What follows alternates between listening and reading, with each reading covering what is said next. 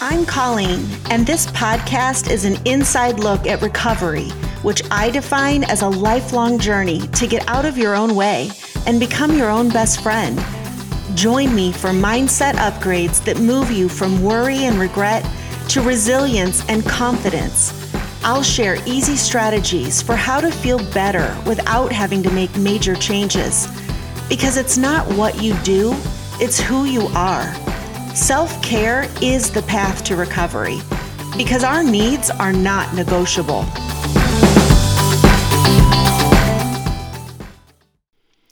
Welcome back to the show. Happy Monday. I'm really excited about today's guest. I'm interviewing my colleague and friend, Kim Roy, and she's coming on to talk about anger. Kim has never had a drinking problem, and yet she identifies as a woman in recovery. She's recovering from anger. And I think you're going to find her story fascinating. The idea that we have to recover from anger just dovetails into my beliefs that recovery is not about alcohol. You're either suffering from past traumas, childhood traumas, or you're in recovery from them. We're all recovering from something. So Kim used to identify as Spicy Kim. She had a quick fuse, and she believed that going from zero to screw you in 10 seconds or less was just hardwired into her personality. And in many ways, she liked that about herself. She liked her bold aggressiveness. Her ability to cut the crap and tell it like it is really served her well. But for her, there were two major stress events in her life that kind of sent her into a tailspin. And then one day, her husband gave her an ultimatum. And that was when she finally decided to address what was really going on. And she found the courage to ask for help. She decided to stop suppressing the anger and the rage that was eating her alive and figure out how to heal. And the first step was to let go of that part of her personality.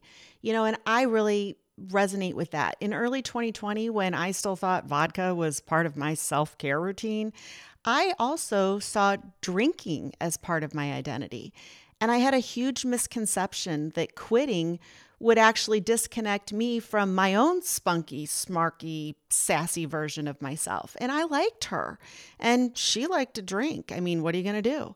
I didn't want to lose her. I didn't want to lose that part of myself. I just really needed to lose the hangover. And I will be honest, taking a break from alcohol did change how I roll for a while. Recovery requires a lot of introspection. I didn't so much feel like a bird with clipped wings, though, so much as a chameleon who was regrowing her tail. You know that analogy about the tail wagging the dog? That is how I now see emotional intelligence, or the lack thereof. Identifying as a wine and vodka connoisseur created a pattern of behavior that meant my emotions were wagging me. They were controlling my thoughts and opinions and my behaviors. And that meant that my subconscious was running the show, not just with alcohol, but with everything, which is why my life felt like Groundhog Day, the episode where nothing ever changes. Emotions are memories. They are subconscious lessons that we learned, air quotes around learned, in the past. Those lessons aren't big T truth, but they become our truth. Our brain associates this with that, and it forms a conclusion.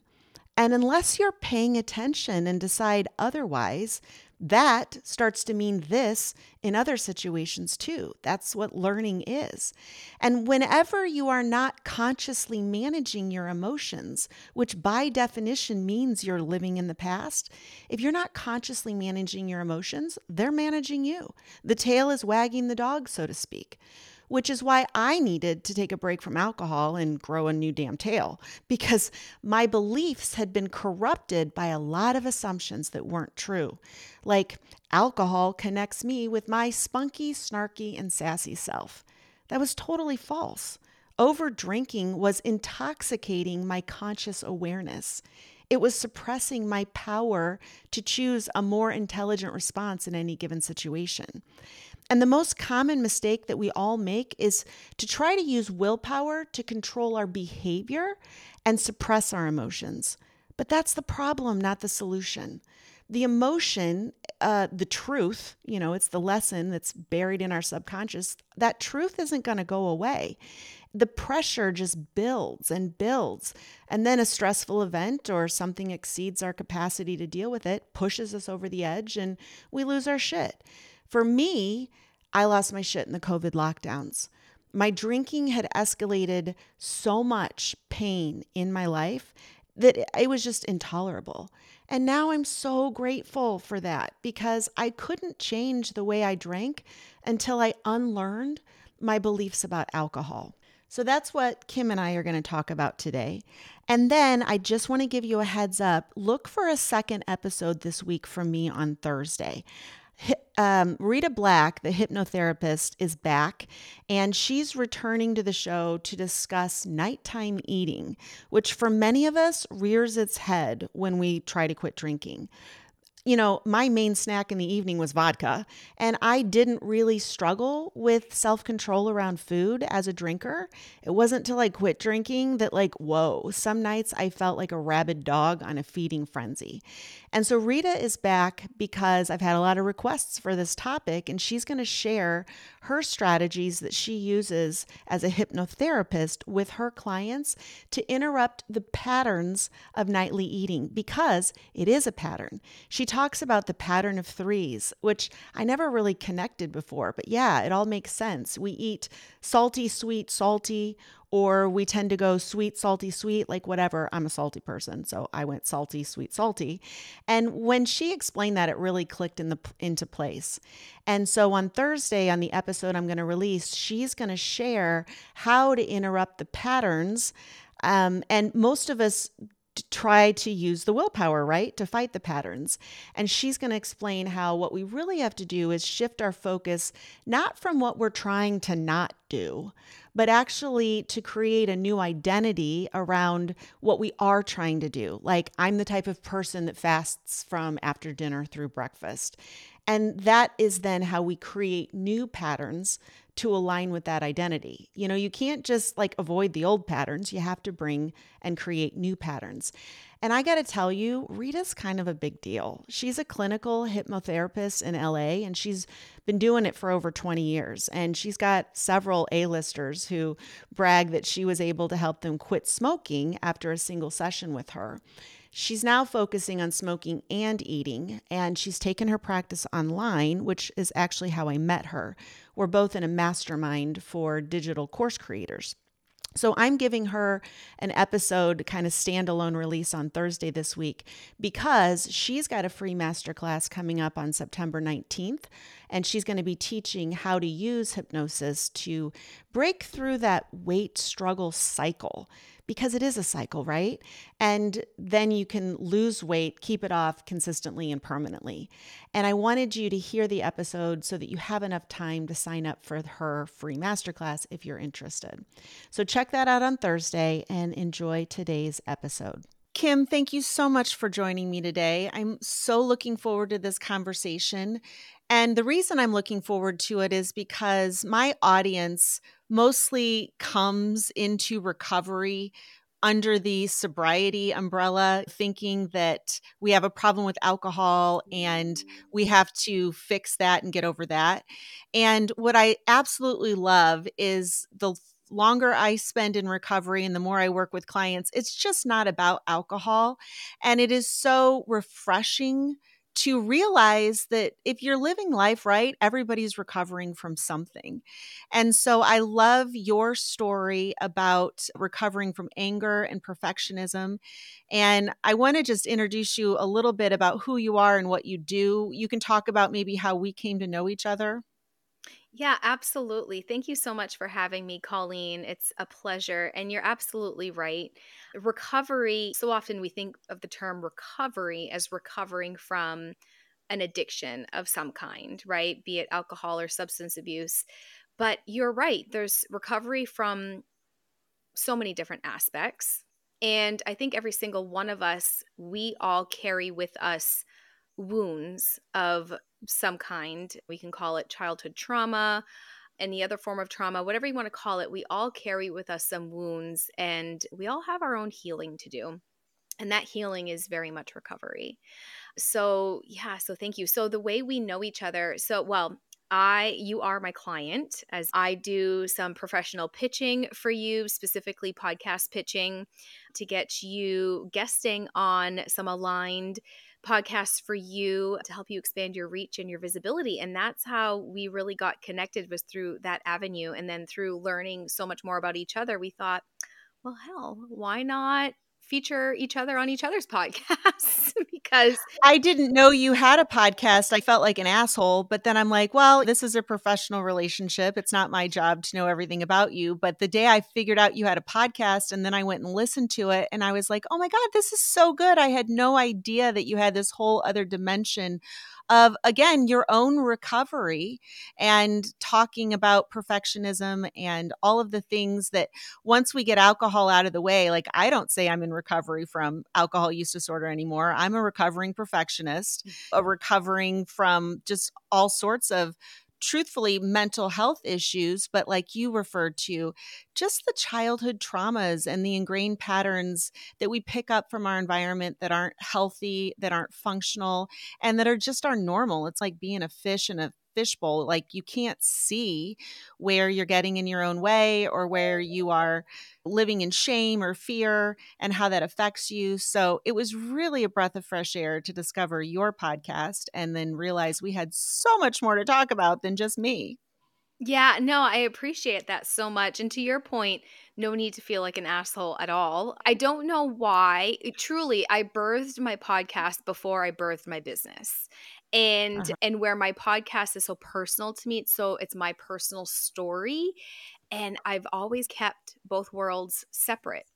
Yeah. And I'm still actively recovering in my anger. So, I don't know where you'd love, if you want me to share my story, I'd be happy I to. would love Okay. to hear your story. Let's do it. All right, absolutely. My story, I say it starts in 2019, and it really does. A lot of the pieces unfolded for me in 2019. I had some traumatic events that happened at that point.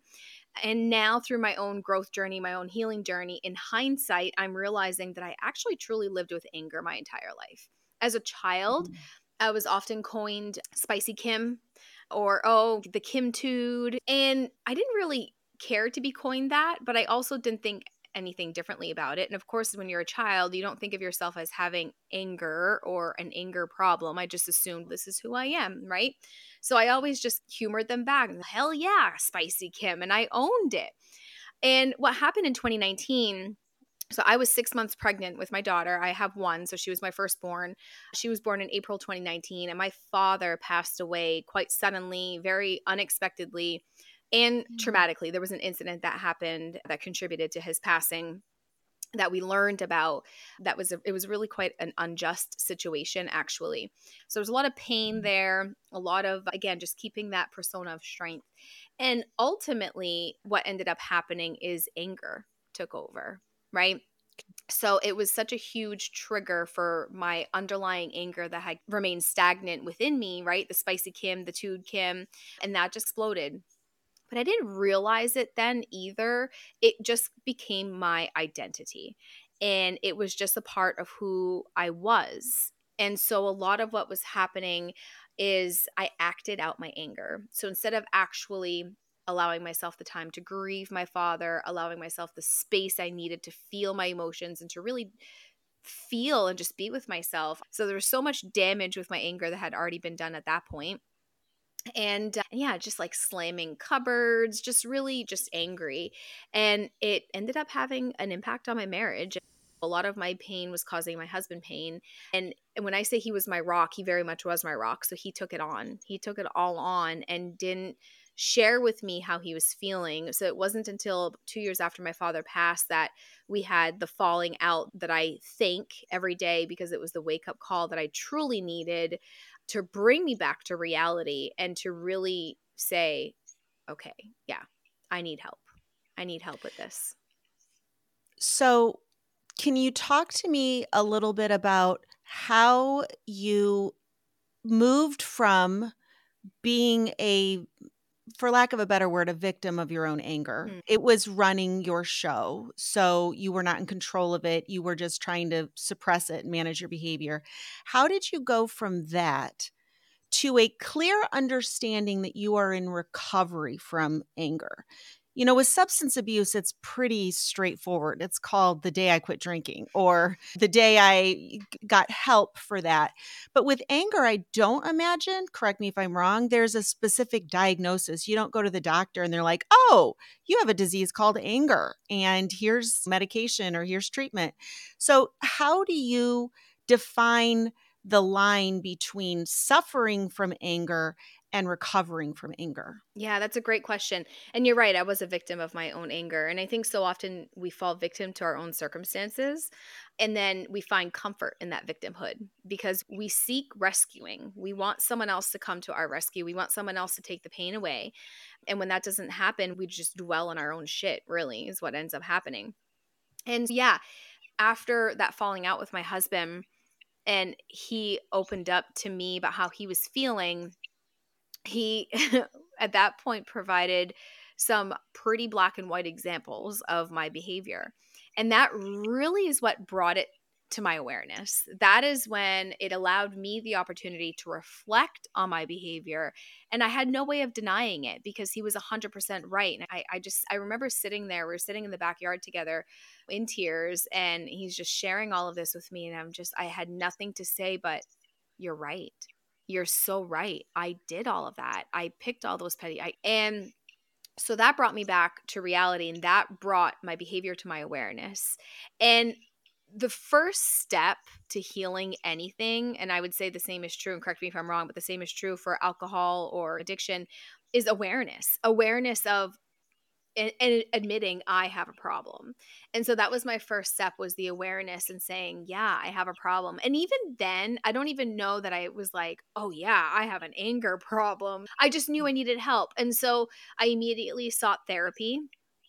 And then it was through my journey through just a traditional talk therapist that I started learning that what I had been experiencing was anger, because I was suppressing so much beneath the surface. So anger is a secondary emotion. So usually when anger comes up, there's something else beneath the surface there, be it sadness, be it grief, shame, guilt, whatever that is, there's something else underneath. And anger is like a form of protection. It's there to Mhm. protect you because you don't want to feel the discomfort of those rather uncomfortable feelings, right? And so when I say I had an armor of strength on, there was an armor of strength, but my strength was my anger. I was using it to fuel me forward and to keep me going every single day. And so, yeah, it was really awareness, therapy, lots of talking about it. Through therapy, I also realized that I was going through a depression. I didn't realize that either. And in hindsight, I probably had postpartum depression as well, which really didn't help anything in the moment either. Yeah, so I just really took it was like one step at a time, peeling back the layers of the onion. And when I say that, I really truly mean there's so many layers to it. Because I even remember several months into my journey at this point, my healing journey at this point, I remember I had made such significant progress. I was doing a lot better. I was more aware of myself. So if I felt the anger come on, rather than just it all out consuming me, I was aware. I could take a step back and think, okay, I'm feeling anger come up. And I knew at that point that I needed to step away from whatever the circumstance was to allow myself the space to process what it is that I was feeling and really understand it. But I remember after making significant process, I was doing so much better. My husband and I were in a better place too.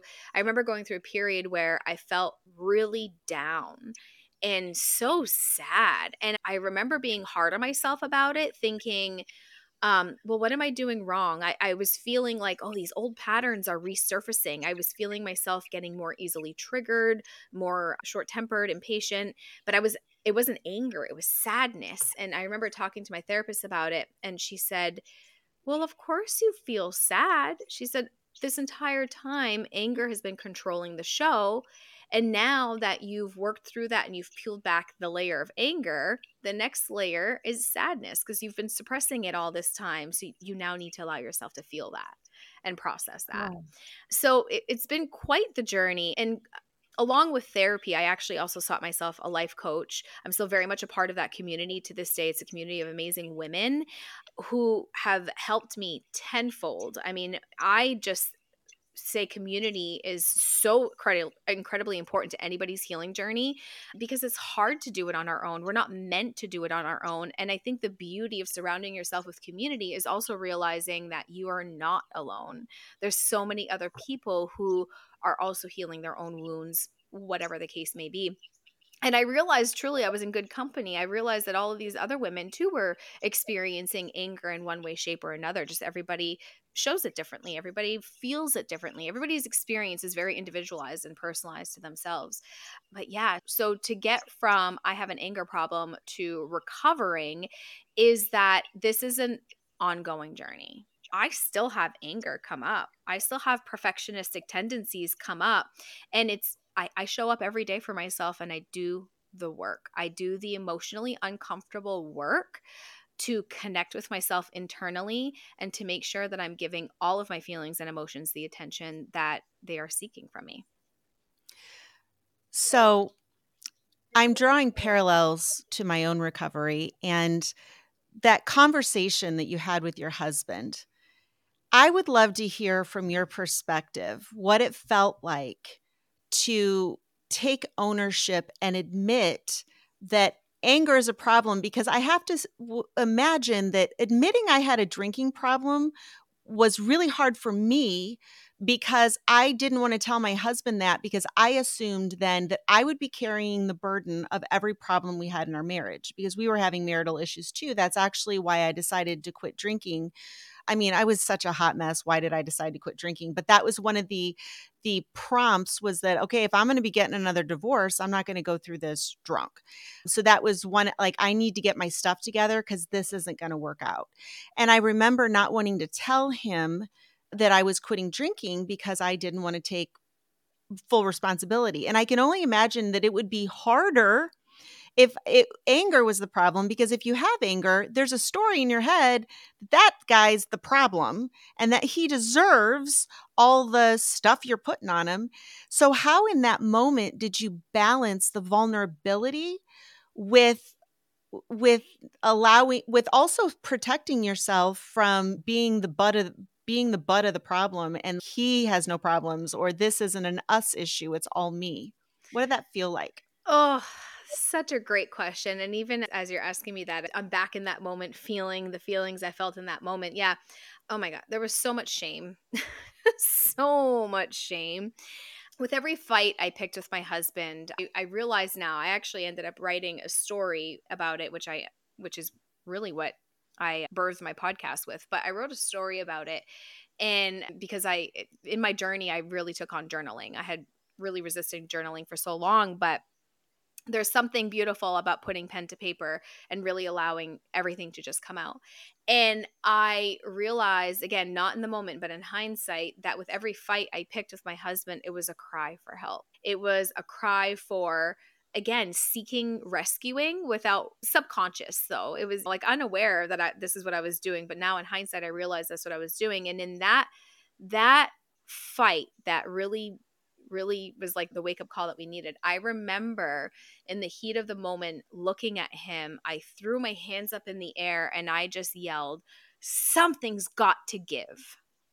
And it did. He broke down. And I had never seen my husband so vulnerable like that before. That brought me back down. And then when he started opening up to me too, I mean, he opened up about harboring resentment against me for a while, really even questioning his love for me. And so I even took victim to that in the moment because I remember saying, "You mean you've been questioning your love for me for this long without telling me? You look at me in the face every day and you tell me you love me and you're acting like nothing's wrong, but you've been." And so I really I played that victim role in that moment, but then I also took a step back and I thought, wait a minute, Kim, your marriage is on the brinks. Like, you are on the verge of having a broken family. And there are two stories to every situation. There's two parties to every situation. So although there may be some things that he could have done better, there were a lot of things that I could have done better too. And so I really just remember in that moment, I do not want to lose my husband. I do not want to lose the love of my life. I do not want my daughter to grow up in a broken family because of my doing. And so it was just a harsh reality. It was a wake up call for me to just be like, you need to take a look at yourself. And it was so hard. It was really so hard. I had so much shame about it, and I remember even in the early days, he obviously needed someone to talk to. So he wanted to talk to his friends about it and his buddies about it. And I didn't want him to. I was like, I held so much shame on the anger that I'm like, what are people going to think of me? Oh, yeah, that perfectionism coming up hardcore, like worrying about what other people would think, worrying about judgment coming my way. When in reality, I was judging myself. I was judging myself for harboring that anger and for taking it out on my husband. Why would I do such a thing? And it was never intentional. I was not ever intentionally trying to hurt my husband or to cause him pain. I was in pain. Yeah. And that's ultimately what happened. Yeah, there was a lot of shame there. And then it was through the awareness, peeling back the layers and just trying to put myself in his shoes and hold the compassion of, okay, I understand you need to talk to people. I get it, do it. And I sat in my own discomfort. And that was really when I learned to sit in the emotionally uncomfortable feelings that just was spiraling at that point. Yeah, and then the shame slowly dissipated because when I entered the community with my life coach and I started sharing my story more and more, I started healing more. And that was also like the key to me of, oh, in order to heal this, I need to talk about it. I can't just hold it in. I need to talk about it. Yeah. And now, I mean, I talk openly about it. So what I'd love to hear is how it worked out in terms of restoring the balance of power in your marriage. When in the moment that you said, "Okay, I'm willing to allow the story for now to be that I have an anger problem." Like the problem in our marriage, like I'm willing to agree to that story. And that probably feels really powerless. Hmm. But I know with the way I work with emotional sobriety, it's like once you realize you're the problem, then you also become the solution, and that restores your power.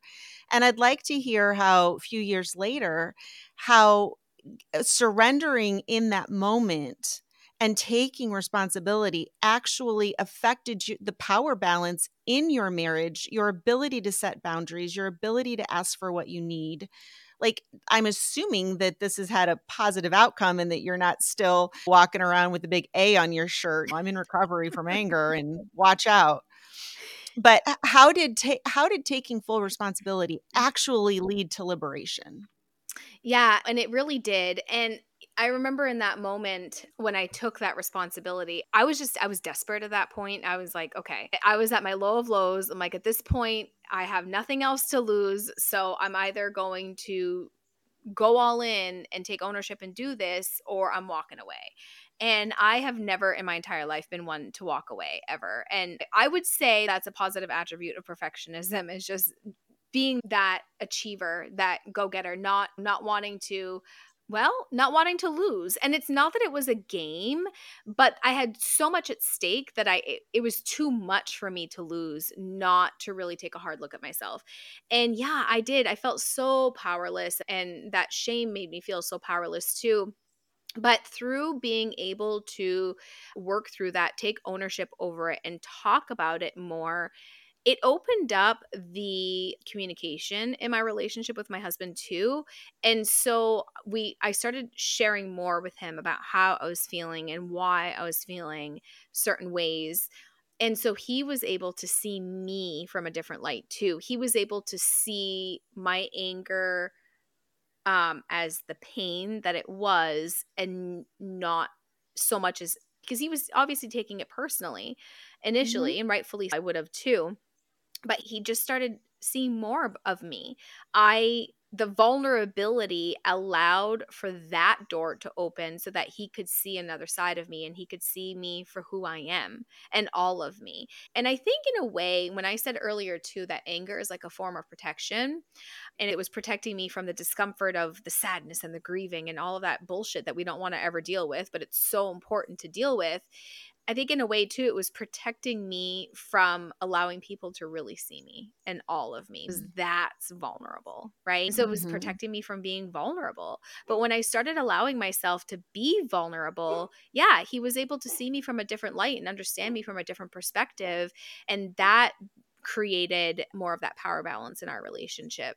And now, yeah, we're just in a different place. I mean, we still have our own stuff that we're working through, but it's not with the big A on my chest. And so, yeah, there's a lot of liberation in taking ownership over our own stuff. Yeah.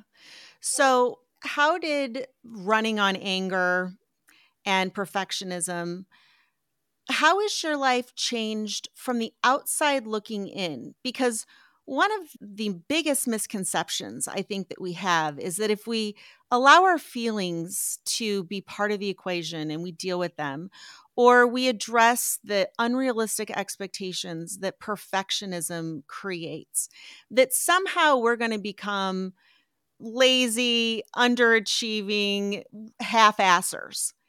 And it looks to me like you've got multiple businesses and you're raising a child and everything's going well. So it doesn't seem like you've taken a big step back in the external productivity metrics that we all use. So how is life different now? And what are you doing specifically that allows you to still accomplish all the things you want to and deal with those pesky emotions?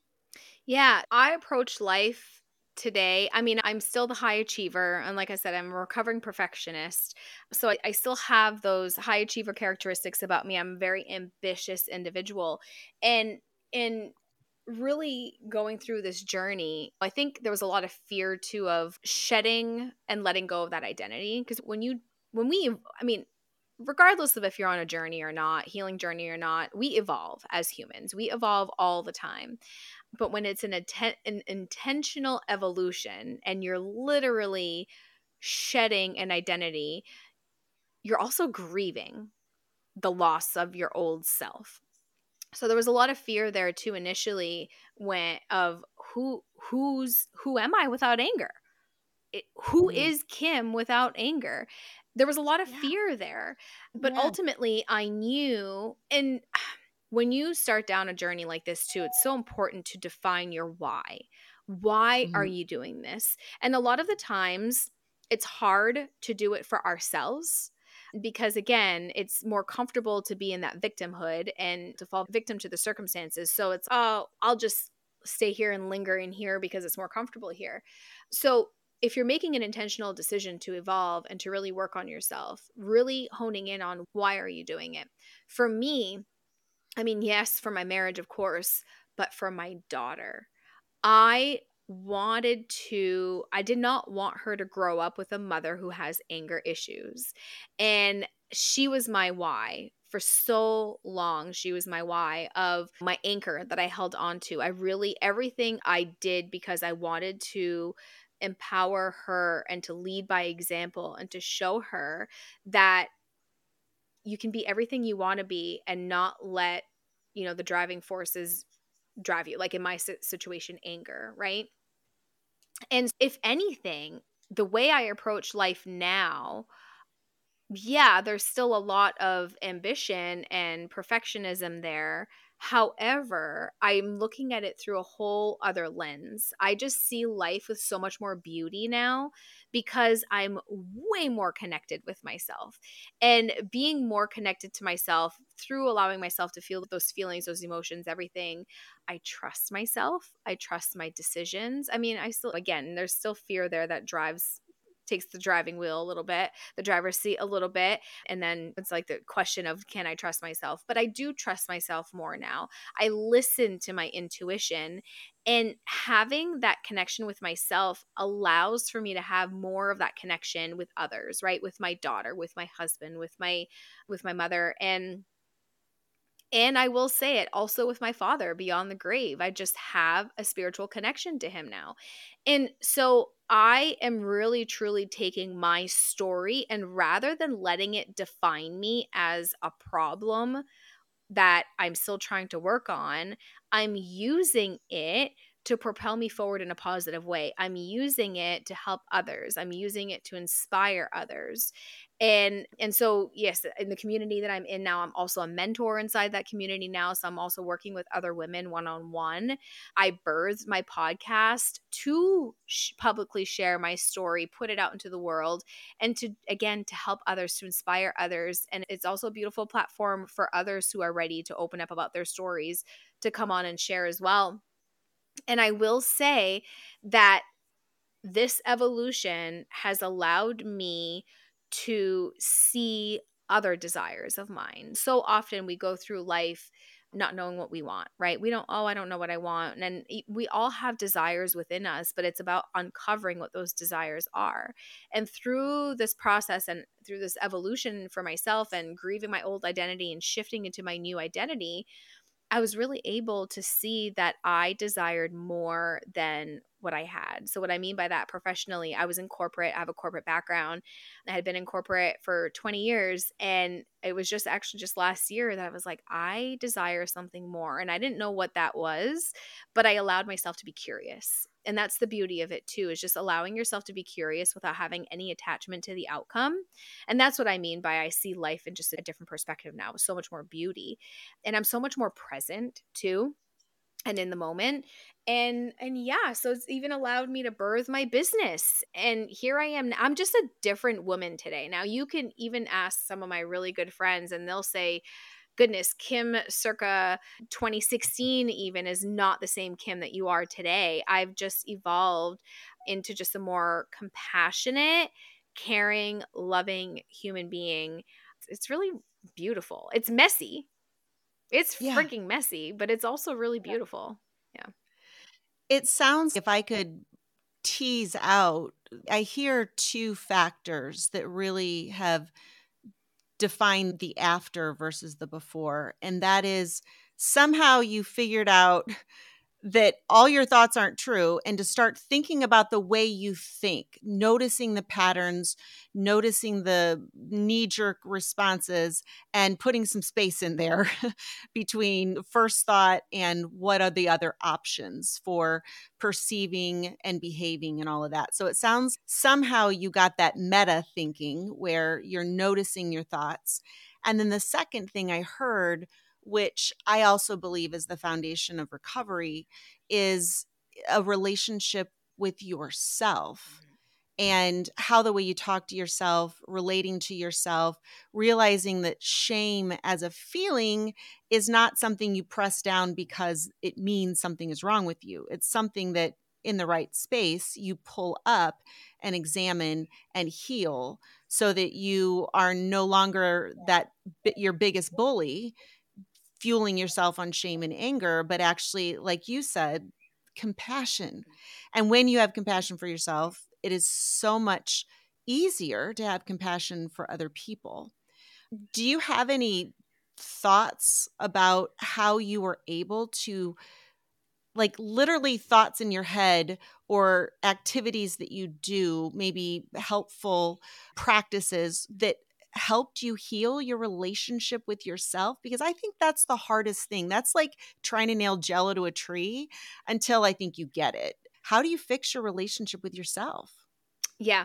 Yeah. And exactly all of what you said is 100% spot on. It all comes back to awareness, like I was saying at the beginning, being aware of your thoughts and understanding that not all thoughts are facts. So separating that fact from fiction. And really, the steps that I took, I I'm motivated by productivity. So a lot of the times, and I'm still guilty of this to this day, a lot of times it's just staying busy, right? Staying busy. Old Kim will say, would just roll out of bed and not even have breakfast, just go, right? Jump in the shower, got to get to work, go like all the time, right? Just that constant busy. And the first step in my journey was putting myself on the calendar. And I think that's the most important thing that anybody should do always is we naturally do so much for others, especially as women. We do so much for others. We give of ourselves to others. And I think that's really tied to, for me anyway, that productivity of go, so give, and never taking time for myself. So really, it was putting myself on the calendar first, forcing myself to get up even 5 to 10 minutes earlier to do a little journaling in the morning. And journaling in the morning for me back then looked a lot different than it does now. Even that has evolved because I resisted it and I was just like, how does someone journal? How do you do that, right? And it's literally, I mean, I started with just putting whatever came to my head on paper. I fucking hate this. I just want coffee right now. I don't want to work today. I hate my life. Whatever came to my head, I would just write. Now my journaling looks a lot differently. And I want your listeners to understand too that this was an evolution in and of itself, right? So within my own journey of evolving, every step that I took and every action that I took and every action I still take to this day is also an evolution in and of itself. So just using journaling as a perfect example, my journaling today looks a lot different. Now I allow for a solid half hour of me time with my paper, and it's me getting connected with my feelings. So every single morning, I call it like a meditative journaling session. I sit really quietly with myself. I put my hands on my heart, close my eyes, take some deep breaths. First of all, I really get one on one with myself, right? So I I I will say some affirmations. I say, I love you and I'm listening, really just to open up that mind body connection. I love you and I'm listening. And then I ask myself, how are you feeling? And I trust what comes up, whatever that might be. Maybe I'm feeling happy one day, maybe I'm feeling anger another day.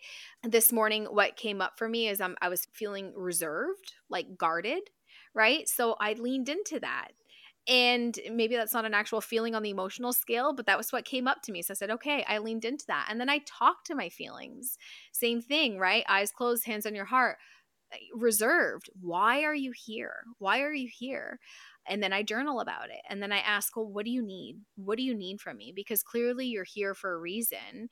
What do you need to feel safe to leave my body? And then I really lean into that. And it's all about, again, it's forming that trust with yourself. So when you start allowing yourself the space and the time to feel those feelings and process what you need to process, and you become more connected with yourself, you start learning how to listen to your intuition. And it's like you said, you don't really get it until you get it. I mean, but surrounding myself with the community that I did, learning those tools and taking it all in, being curious about it, allowing myself to be curious about it and thinking, oh, let me try this. Maybe that doesn't work for me, but let me pivot and try this.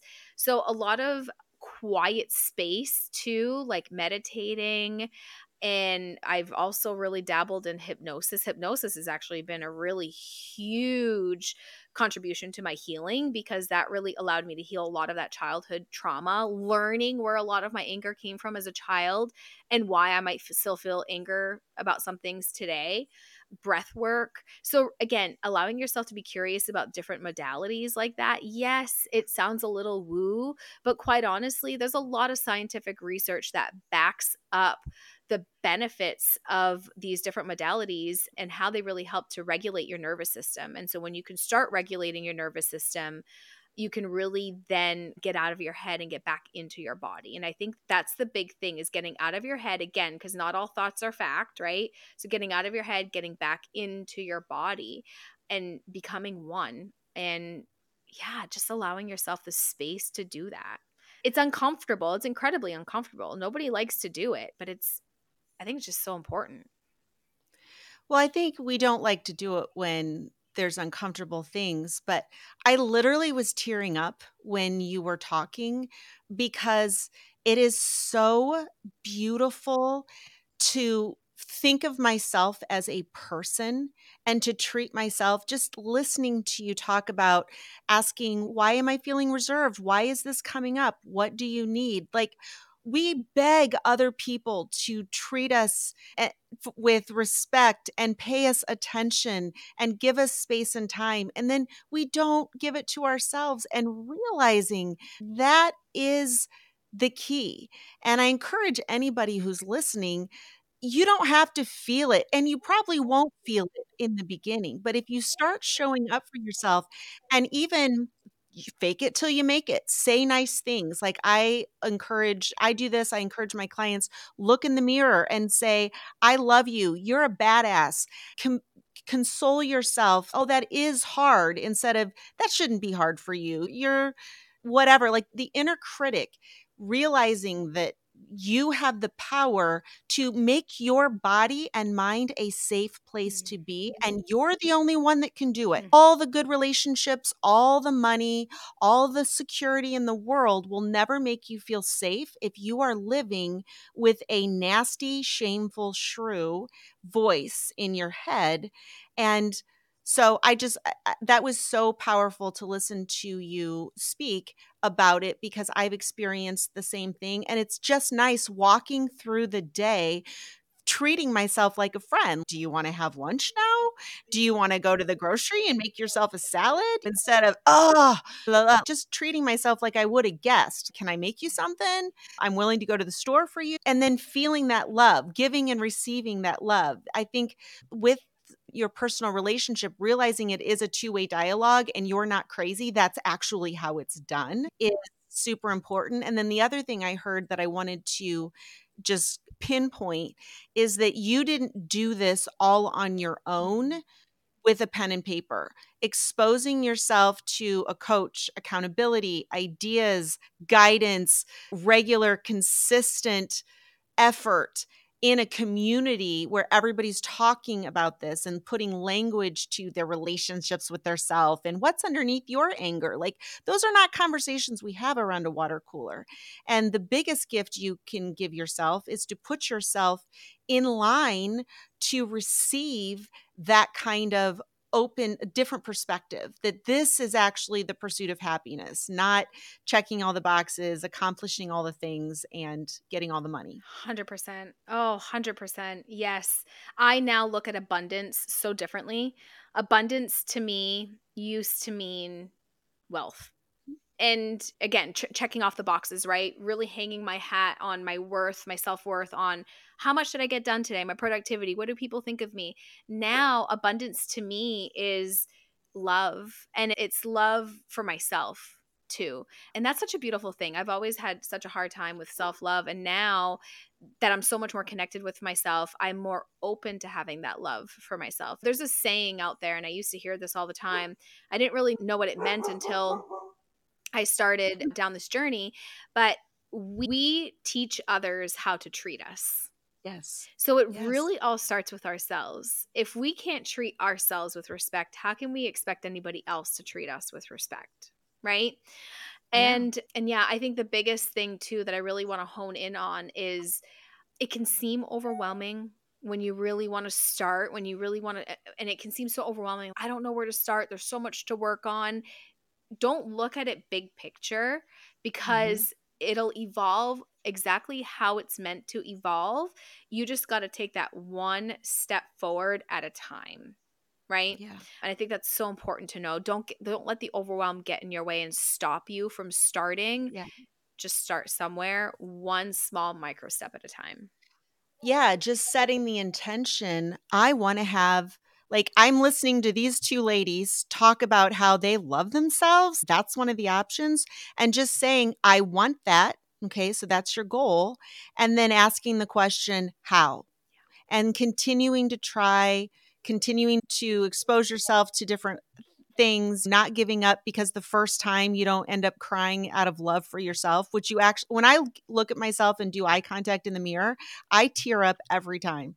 Like, I feel overwhelming sense of love, acceptance, and pride for myself. And you may not feel that on the first time. And that may not work for you at all. But setting the goal, okay, I think my life would be better if I had whatever, I'll have what they're having. Yeah. And then just, like you said, put it on the calendar. Make that time and space, and little by little, it's one self-help book, it's one support group, it's one podcast at a time that you do this. It doesn't happen overnight, but it's the best thing. I think that's why we're here as humans. I don't think we're going to get a t-shirt that says I win capitalism and now I don't have to die. I think we're here to learn how to love ourselves Mhm. and to remove the conditions that we place on ourselves of our worthiness. And when we do that, we're able to remove them and love other people unconditionally as well. And that's what we're all searching for ultimately, is love. Yeah. Love, yes, love and connection. I mean, connection is one of our core human needs. And yeah, that's exactly what it is. I just wanted to comment too on how you said you look at yourself in the mirror. I do that now too. And to your point, at first, it was very uncomfortable. And I actually took this from someone else in my community and I'm like, I like that and I'm going to do that. I actually put a picture of my toddler self, of me as a toddler on my mirror. And because we are all just our younger selves inside, right? And so when we are saying those, when we have those negative thoughts inside and we're talking so harshly about ourselves to ourselves, we're talking to that younger version of ourselves. We are berating that younger version. And so for all of you mothers out there, I'm going to start tearing up, but would you talk to your child that way? No, you wouldn't. And so why talk to yourself that way? Right? Yeah. And Yeah. so I did that. I put a picture of myself as a toddler on my mirror. And that was where I started with that, is I started talking to her and I would praise her and give her love and kindness and show her that affection and speak affirmations to her until I was able to look myself in the face, my face like in the mirror, and look at, like you said, look at my eyes and really deeply connect it with myself. Now I can pass by the mirror instead of body shaming myself. I'm like, damn girl, you looking good today. I And know. you have to Yeah. do that. Me You have to, I too. mean, life Yeah. is too freaking short. It's too Yeah. short to sabotage ourselves of the joy that we are ultimately meant to live by. That's our birthright. Yeah. It truly is. I do the same when I catch myself feeling old or whatever. I go right to the mirror and I'm like, don't you let anybody tell you that you are anything but beautiful and amazing. And I love the way you look at your age, and you're going to just get better looking as you get older. So watch out, world. And we really can give this gift to ourselves. So, Kim, I want to thank you for coming on today. Can you tell our listeners where to find your podcast and anything else you want to share about yourself? Yeah, absolutely. It's been such a pleasure. Thank you so much, Colleen. I am most active on Instagram at Running on Grit. So funny, right? Running on grit. There's that productivity again. But yes, it's running.on.grit at Running on Grit. That's where I'm most active. That's where everybody can find me. And my podcast is Redefining Anger. Apologies for the dog in the background. But yes, Redefining Anger. It's available on most platforms. I also have a link for it in my Instagram as well. And so professionally, like I said at the beginning of the call, I am a strategic pitching professional. I support primarily female entrepreneurs with their business needs and expanding their reach and their visibility. And so you can find stuff about that on my Instagram page as well. I've got links in my bio. But one of the things I have that I have my first session next week, and these are going to happen monthly going forward. But I'm hosting free pitching meetups, just an hour of connection time for female entrepreneurs, like minded women to come together and to learn a little something about pitching. Maybe you've got questions, maybe you've got some insecurities about pitching yourself, maybe you're just not sure where to start and you want to start somewhere, but just to learn a little something. And then also just an opportunity to connect with other women too. It's a great time for collaboration. Is it just for podcasters, or do you mean just female business owners in general Yeah, that's a great pitching and question. networking? Yep, female business owners in general, and it's for all pitching, right? So not just podcast pitching, but pitching to any kind of collaboration, right? So if you want to promote a product, a service, you want to get yourself on a stage somewhere to speak publicly, newspaper publication perhaps, anything like that. Pitching is so incredibly crucial to any business strategy, really, and there's a lot to it. And so that I just love providing value. And so I'm offering my time for an hour every month for women to come together and Well, I collaborate with might us. have to sign up for that, but Absolutely. I'll give you a little shout out. We've been working together 3 months, and I will say it's a long-term relationship. We are not nowhere near done, but I've really enjoyed and been impressed by your skills and your strategies, and so I'm excited to continue working with you, and you're worth you're worth it, Thank you. because it takes so much time to do this, and giving ourselves support. I support myself with you and several other business coaches and things. And I can't do it by myself. And I don't want to, because I like myself too much to berate myself for not knowing everything. You just can't. Thank you so much. And I hope listeners go check out the podcast. I'll put all of Kim's information in the show notes. And thanks for listening. Thank you, Colleen. All right. That's it for this episode. Thank you so much for listening. And don't forget to come back on Thursday for the special episode I'm releasing with hypnotherapist Rita Black. We're going to be talking about what the hell to do about nighttime eating and how to interrupt that pattern. And then if you have not yet hit the subscribe button, I would so appreciate it. When you hit the subscribe button, I get credit for your download, whether or not you listen to the episode right when it comes out or not. And that does so much for my growth and my numbers that allow me then to show up in search results for people looking for podcasts like mine. And so it's a great way to support the show without doing too much. So I appreciate you hitting the subscribe button. Thank you in advance. And I also appreciate any efforts that you make to share the show. If you are not on my email list, I send an email out about the show every single Monday. And I got to tell you, I love writing those emails. They are fun and worth reading. And so if you're not on my email list, get in the show notes and subscribe. I do not spam you. I send one email a week, and it's always a story that may or may not be tied to the podcast episode for the week, but I give helpful tips and strategies on emotional sobriety and all of the things that we're needing to do to change our beliefs and step into a new identity. So get on my email list if you're not. Forward the emails if you want to share that with any of your people. And just know that being on my email list is a great way to connect with me. I appreciate those of you that reply to those emails. You can reply. They're not one of those things where if you reply, it's like an autoresponder or whatever. I will read and listen to any of your emails. So if you have questions or feedback or suggestions for new episodes, just send me an email. I really like connecting with you, and I appreciate those of you that take the time to let me know that an episode landed or resonated, or what follow-up questions you have. Another way to connect with me, if you're not following me on Instagram, is to follow me at Recover with Colleen on Instagram. I create content every single day.